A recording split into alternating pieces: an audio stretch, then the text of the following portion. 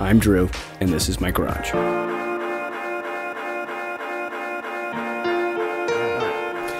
3, 2, 1. Evan Hunt, thank you for joining us on Drew's Garage. Yeah, we're truly in the garage, man. Thanks for having me here. We're literally in the garage.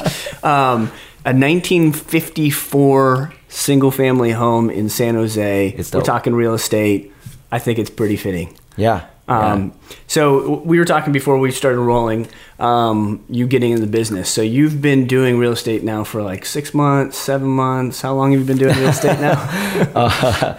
Well, I've been in an industry for over 15 years now, man. I started back in 2003. I started out in the in the loan industry, and I got to my side of things. Your side of things. Right. So I've been in that dark side of the world before. And the great thing I really appreciate, and I think most real estate agents don't appreciate this, is having the loan experience. And I think that will help you understand the other sides of the business, right? It's really truly how to help put a person in the home. Yeah, and the numbers have to work, right? Correct. Hey, this is a beautiful home, but do the numbers work, which we're about to talk about in just a minute. Right, and it's all about the numbers. I think in real estate, it's a large investment. The number have to make sense. Even though you can't afford it, doesn't mean you should pay for it. Right. And sometimes you really have to understand everything why. That's why, people don't really understand. You calculate DTI, right? Front end, back end. Debt-to-income ratio, yep. Right. So that's why I think by understanding this, you can actually, I can look at a buyer right now and identify whether or not that's going to be a buyer or not. Because he or she, whether or not have enough income, sufficient income to be in certain home. Right. Or I can give them the advice that other real estate agent might not be able to give to them by saying, hey, look, your income is this, your DTI is this, and you don't want to be looking in this area because you're going to be paying way too much. And just mentally, you can be like, okay, yep, you're an actual buyer, or hey, we're going to need to do this low and slow thing where we get you to the place where you can eventually buy. Yeah, so that's important. Even though I don't do loan now, but I can listen to their scenario and like, okay, I'm going to get you the right person that can help you get where you want to be, like 5 months, 6 months, or a year from now financially to be in a home that you actually wanted to buy. Absolutely. All right, so talk to me about real estate though. So real estate. Obviously, you help people buy homes, but also on your own personal side, you do some flips, correct? Correct. Okay. So when did you get into flips? Well, in about 3 years ago, I started a real estate team called TE Real Estate Group. It's my partner and I, Chung. I think you had a chance to meet him.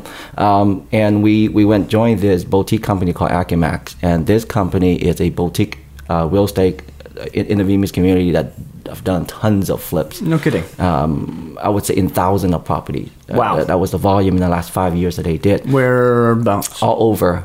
From Bay Area all the way to Sacramento, Stockton, as far as Vegas, and then come back. So mostly Northern California and some other states as well. Correct.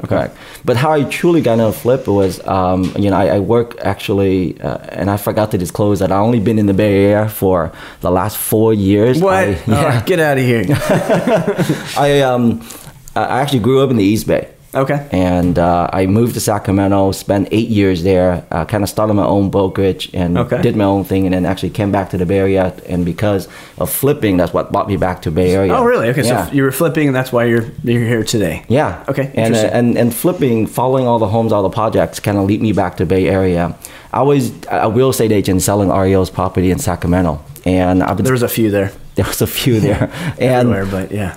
So for those that don't know, Sacramento was like number 1, number 2 in the whole national radar for foreclosure, and I was at the heart of it, and that's what's in Sacramento. And because I was working with like some of the major banks, I was getting all these assets, these toxic assets that is very juicy to all the real estate investors. Absolutely. So for years, I was getting calls from the investor, even the real estate agent here. They're like, hey, Evan, I like that deal. Can I work with you? And then all of a sudden, I help them buy that home. And then later on, we list for them and they make like a quick $40,000, $50,000, $100,000 by pop. And I was like, wow, how these guys are doing it, right? So I was working with one of these investors and I was feeding him deals. And then finally one day I'm like, hey, I got this really juicy deal, right? You're going to make $150,000 in this deal. You get the cash. I'll keep finding deals. And how about we split 50-50 on the profit side? I'm not going to take any commission anymore. Going forward, you and I are going to partner up. Would you like that? And again, that's how I really got started from the first deal. And then boom, I didn't have any money put into the deal. And then a second deal, a third deal, and I stopped buying my own deal from there. And that's the interesting thing is, we went to something a couple weeks ago, and the big saying was, "Hey, there's no money problem these days. Correct. It's deal problem. It's finding the right deals," and you were able to find those deals. And I think even right now in real estate flipping, it's not about the money. It's about finding the right deals. Right. The loan officer, it doesn't matter. Yeah. Right. Working with the right loan seriously, officer. Yeah, but in all seriousness, it's finding that deal, right? I mean, because you'll know before you even write the contract, this is a juicy deal, or there's nothing here. Yeah, we do all our homework. We do, it's really important to do your homework when you do flipping. When guys go out there and just based on a few, calculation and think that's the right deal. I mean, you can be no experience and dumb and make money in flipping probably a couple of years ago, but not now. Okay. Yeah, now you got to really do your due diligence, man. You got to really add value to the property. Otherwise, you can end up losing money. Right. Yeah. Right. Yeah. It's hard to just find some distressed home and just buy it, put some paint on it, and put it back on the market.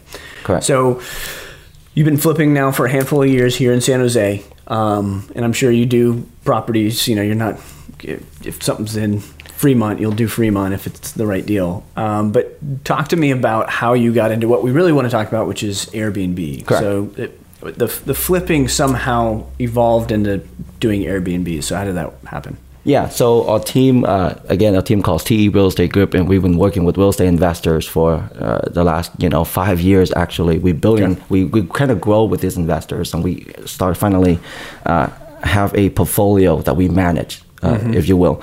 And these are the people portfolio, you're talking about the deals that you sourced and they've Correct. kind of added value to these homes. These are the deals that we put together and we help them either acquire or fix or add value, and they end up holding on to those properties. And these are ranging from residential all the way to commercial properties. And these are the investors that buy and sell with us. So we add on a service that we manage those assets for them. So right now, currently, we're managing over 60 million worth of real estate assets. Wow. So, and again, all these assets that we're managing, especially the single family home or the multi-unit, we're starting to see that you're kind of like a stocks portfolio. You get to a point where it's getting boring. You're not growing anymore. Okay. Yeah. So, right. And that's to us. We're holding a large portfolio. It wasn't growing. And then, I was telling you earlier that how I accidentally got into Airbnb by, I first, had an addition for my home, and then I added an extra room and extra, separate access in the back. And I was like, you know what, let's rent it out. But I don't want to rent to a long-term tenant. I don't want to see someone like every single day, right? Right. So I was just checking this Airbnb out, and I know Airbnb been around since 2008, and that's over 10 years ago, and they about to go IPO, so it's a big thing. Right. We'll talk about that more in the next podcast, but we just checking out the short-term thing, so I start listing it on Airbnb. And this is a unit in the back of your primary residence? The granny where unit. you live. Okay. Granny unit, separate entrance, separate access and everything wise. So we're like, just toss it on Airbnb and see what happened. It was instantly, like within a couple of hours, we get like instant booking. Wow. And that just one room, we're generating over $2,000 a month. On your primary residence? On my primary residence. You're generating $2,000.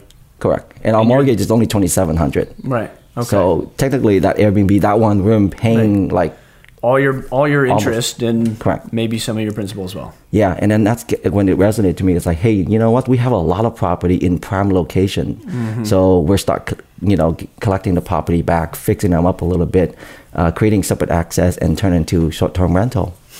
Okay, and what is there a specific definition of what short-term is compared to long-term? Long-term, usually like a year lease. Yeah, per most city ordinance, anything less than 30 days or 28 days in San Francisco, if you will, is considered a short-term rental. Okay.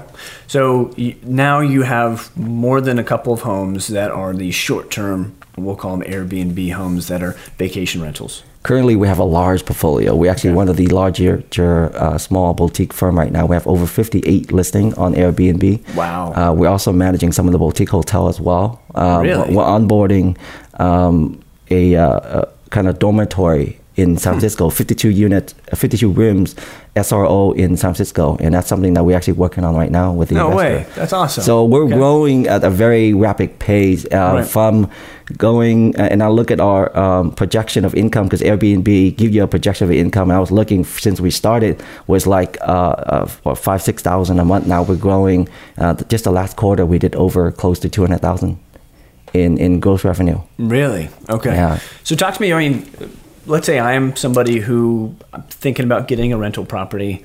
I could get a boring single family home like the house we're in today, and it's fine. It will rent out to a nice family who wants good schools and so on and so forth. And they'll stay there for hopefully many years, and I'm a happy landlord.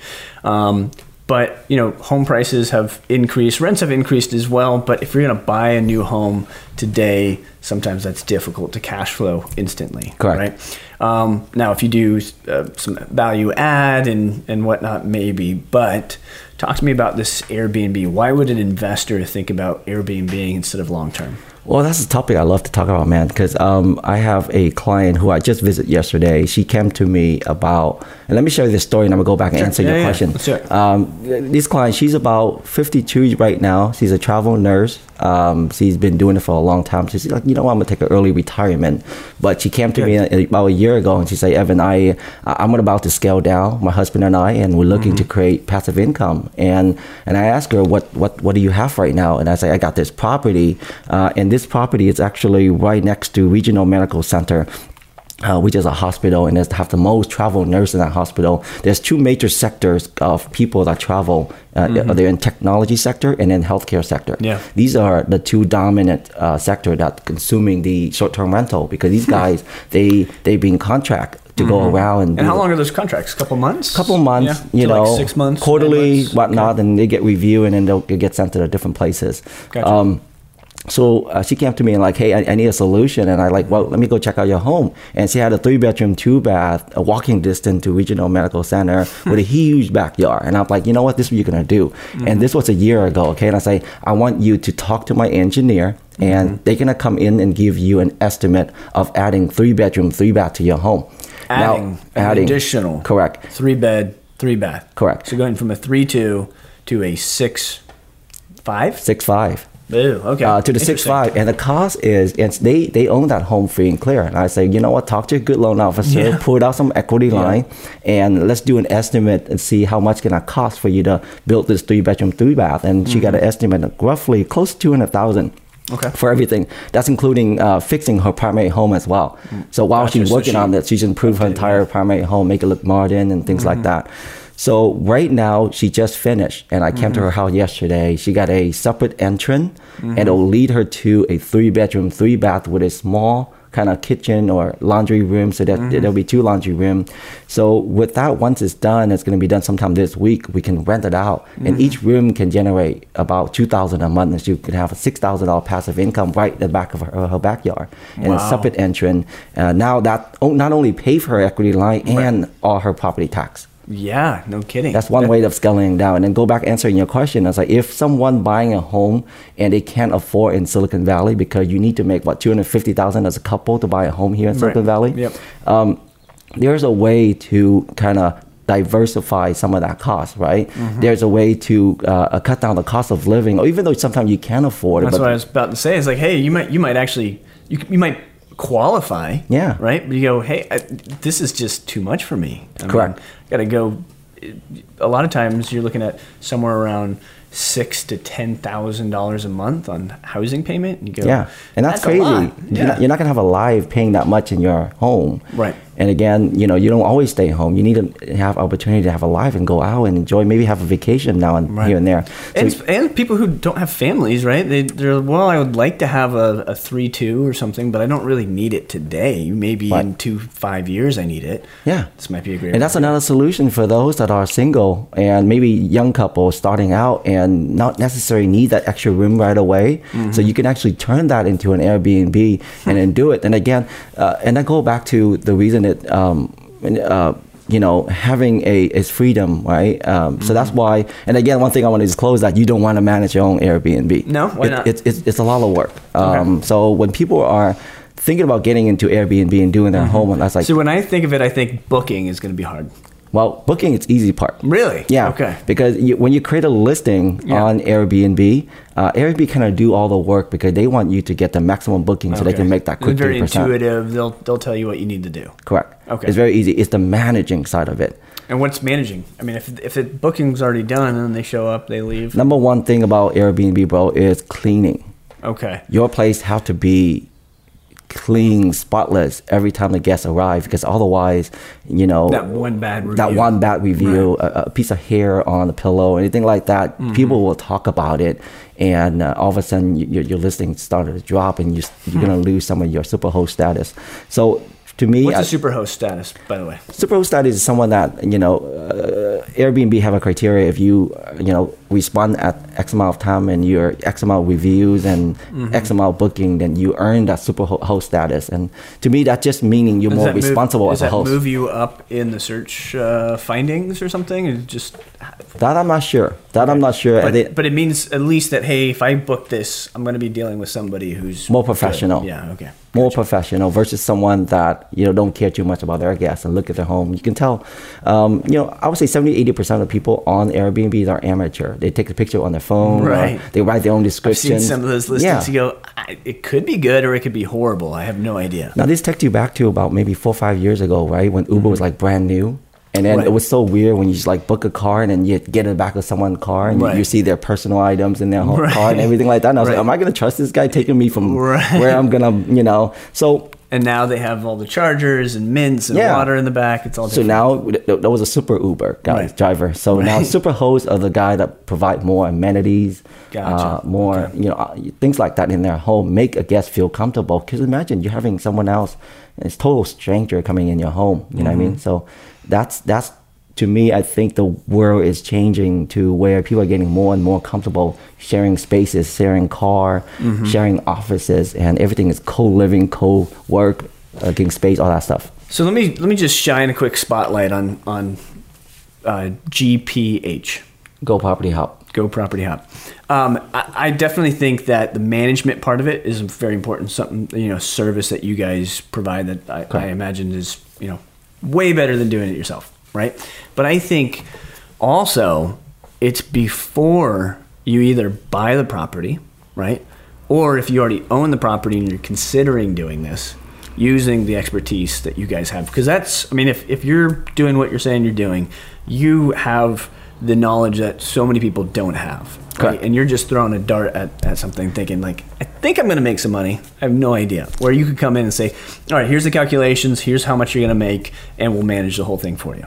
Right? Is that kind of the it's funny. This through? Yeah, exactly. And I think right now, in real estate, we have a thing called CMA, compare market analysis. Right. And Airbnb is so new. There isn't a website or anywhere you can go to do an estimate value of how much your room can rent out for. Right. You can go on Airbnb app and then kind of like draw a little map and see what's all the listings in that area and how much they're renting for. And you look at their photo, look at their amenity, and see what they're offering to get the price that they're asking. And we call it the ADR, which is average daily rate. How much average daily rate are they getting in that area? So it's funny you brought that up because I'm working with a data company right now. It's called All the Room, and All the Room is the data company that provide data report to a show on Netflix called Stay Here with Peter Lorimer. Yeah, I mentioned. Okay. So Joshua, the CEO, actually got on the phone with me. We're working on a demo to see if we can perhaps come up with an engine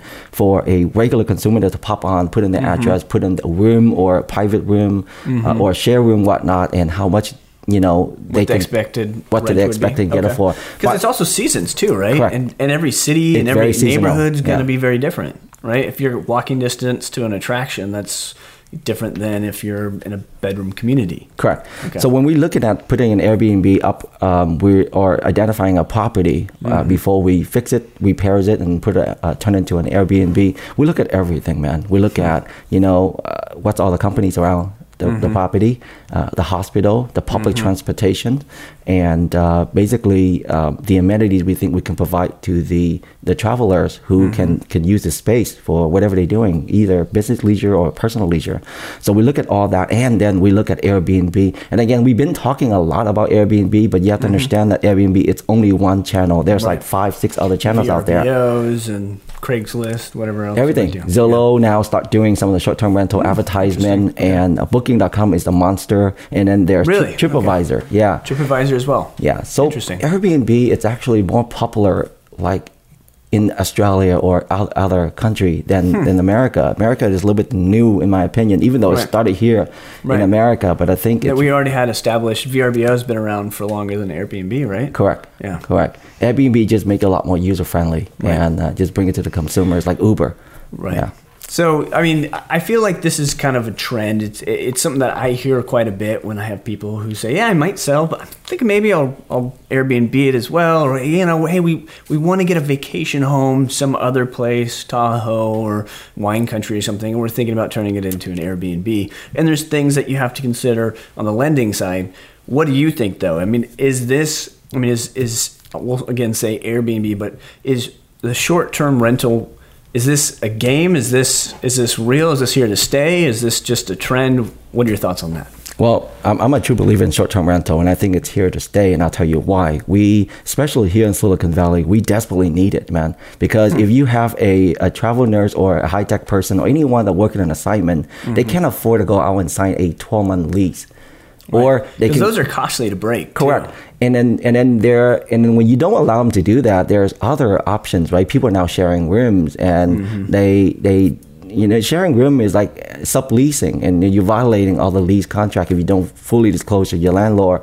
And if that person don't leave the property, you have to go through like eviction, just like a regular tenant. Right. So all those right there creating so much trouble. And California, I mean, the tenant rights are very, very strong. Very strict. And I think by having a short-term rental agreement, and now everything kind of upfront and clear. Now, what I like about Airbnb is that they collect everything upfront, right?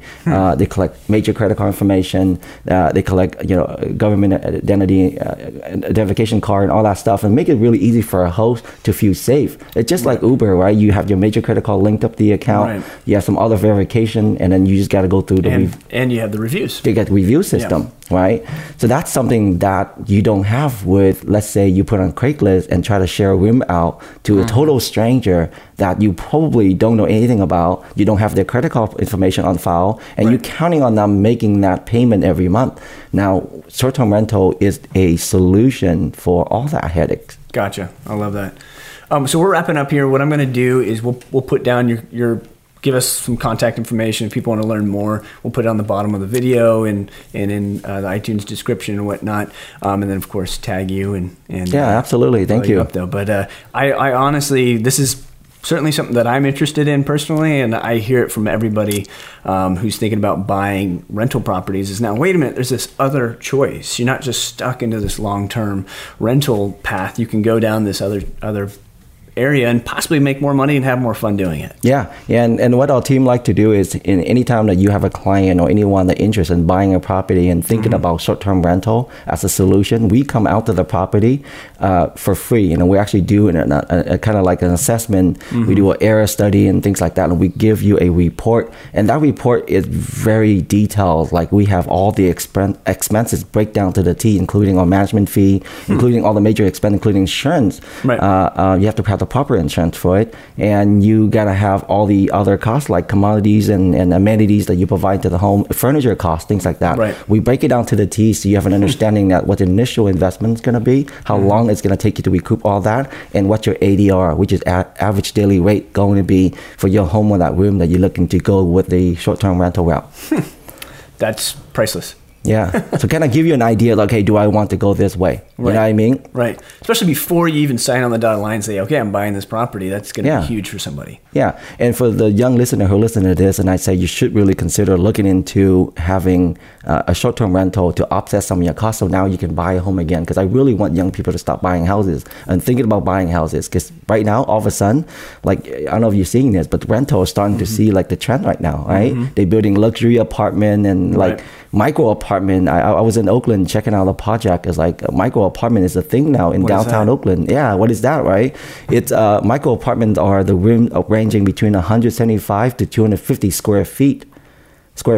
For what? For one apartment.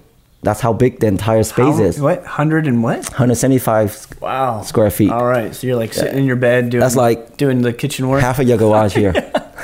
This is like probably 300 square feet, 400 square feet. Yeah, so, yeah, that's crazy. And they're renting out for $1,800 a month. Wow. And the key to that is that people just go to their room, sleep, and they have common area, right? They have common kitchen, common bathroom, and share kitchen, and share a common space, and they can live right there at the prime location of downtown Oakland, and they can just walk to work and all that stuff. Gotcha. So I think that is the new trend, and people are now, more inclined towards something like that rather than owning a home. But what if I tell you right now that you can own a home, get the appreciation, and rent it out, have your own short-term rental operations, and have someone take care for it. Like they have a property manager to take care of everything for you. Like my Airbnb right now, I have cleaners. I haven't seen it for a while.